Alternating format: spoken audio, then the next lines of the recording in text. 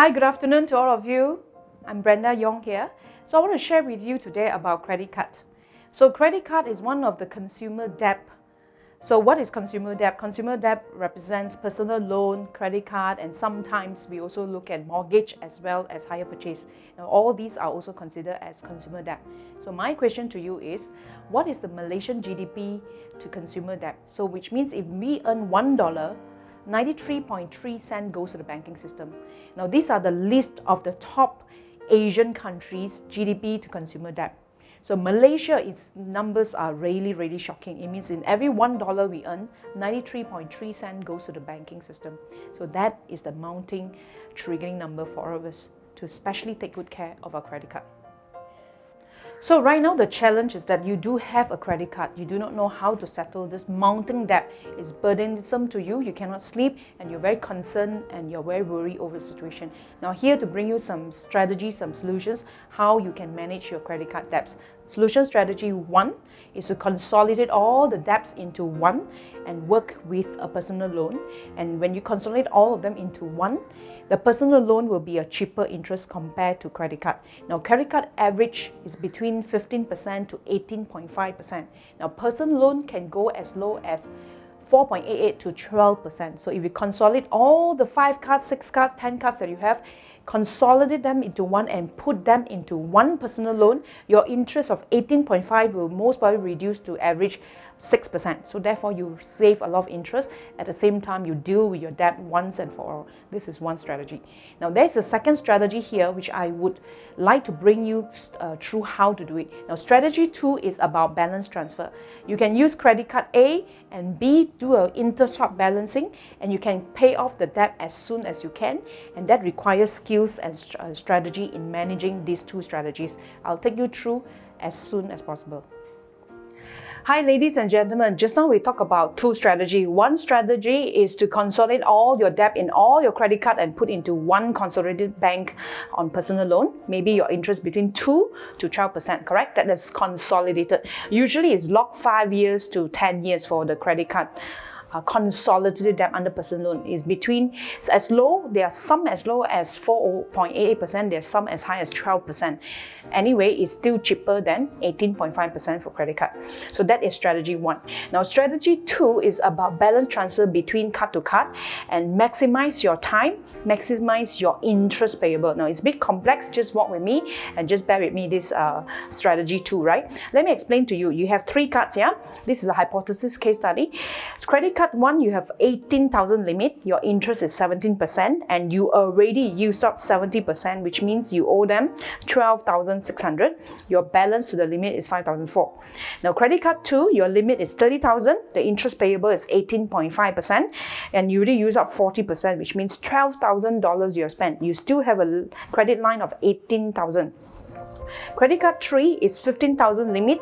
The interest payable is about 17.5%. You already max up 50%, which means you spend 7,500 and you have balance limit of 7,500. So what is the strategy if you have 3 credit card balance right now? Instead of using strategy 1, consolidated into one bank account and lock in 5 years, even you pay extra and early, there's no savings in terms of interest. Whereas strategy 2, you're able to clear your debt faster and the interest could be even smaller compared to the personal loan. Strategy 2 and 1 both are equally good depending on your situation. What is a better strategy for you? Now assuming you're using strategy 2, which is balance transfer, inter-balance transfer of different credit card, what is your savings? Let me walk you through step by step. Now, credit card number 1, you have owing of 12,600, correct? Credit card 2, you have a balance of 18,000. So you transfer your 12,600 to your credit card 2, which means there's no more earning in credit card 1, correct? So now you should clear your credit card, cut it off and celebrate. Well done, you have already cleared 1 card, right? Well done. Now let's go to second. Now you still owe 2 cards. Credit card 2, which is originally 12,000 you have spent. At the same time, you already transfer in 12,600. It means you owe 24,600, correct? Don't forget your limit is 30,000. So it means they are floating money for you to continue to transfer. Can you transfer more in? The answer is yes. Remember your credit card 3, you owed 7,500. So with 7,500, I would suggest $2,000 you transfer in to your credit card 2. So which means your credit card 3 now owns 5,500 with an interest of 17.5%.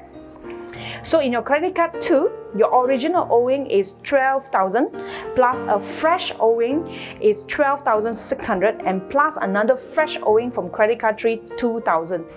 Okay, so you add them together is 12,000 plus 12,600 plus another 2,000.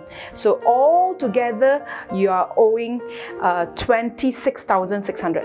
Now the good thing is, in all the numbers that you owe, which is 26,000 plus, the good thing is only 12,600 is paying with an interest of 2 to 4.8%.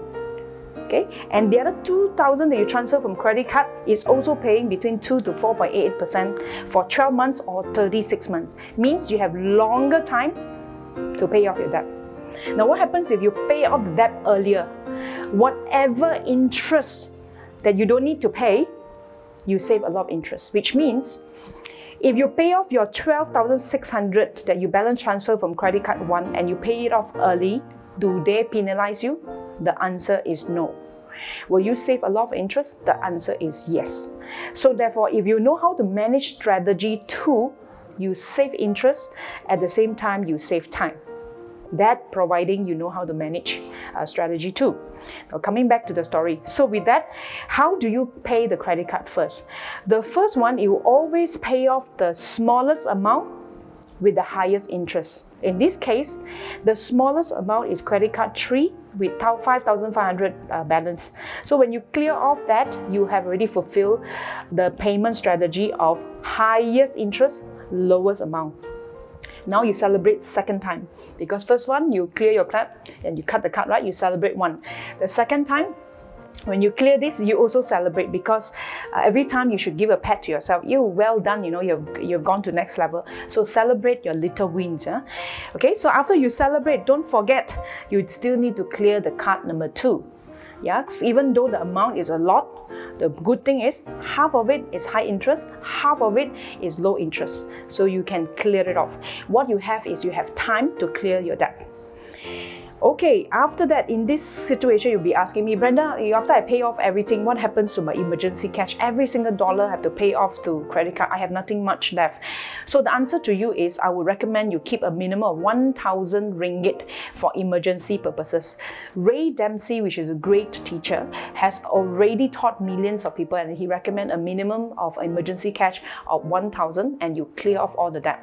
Now, why is it 1,000? 1,000 is good enough for a simple car repair, a laptop repair, and some kind of emergency that will not make you into a bigger debt.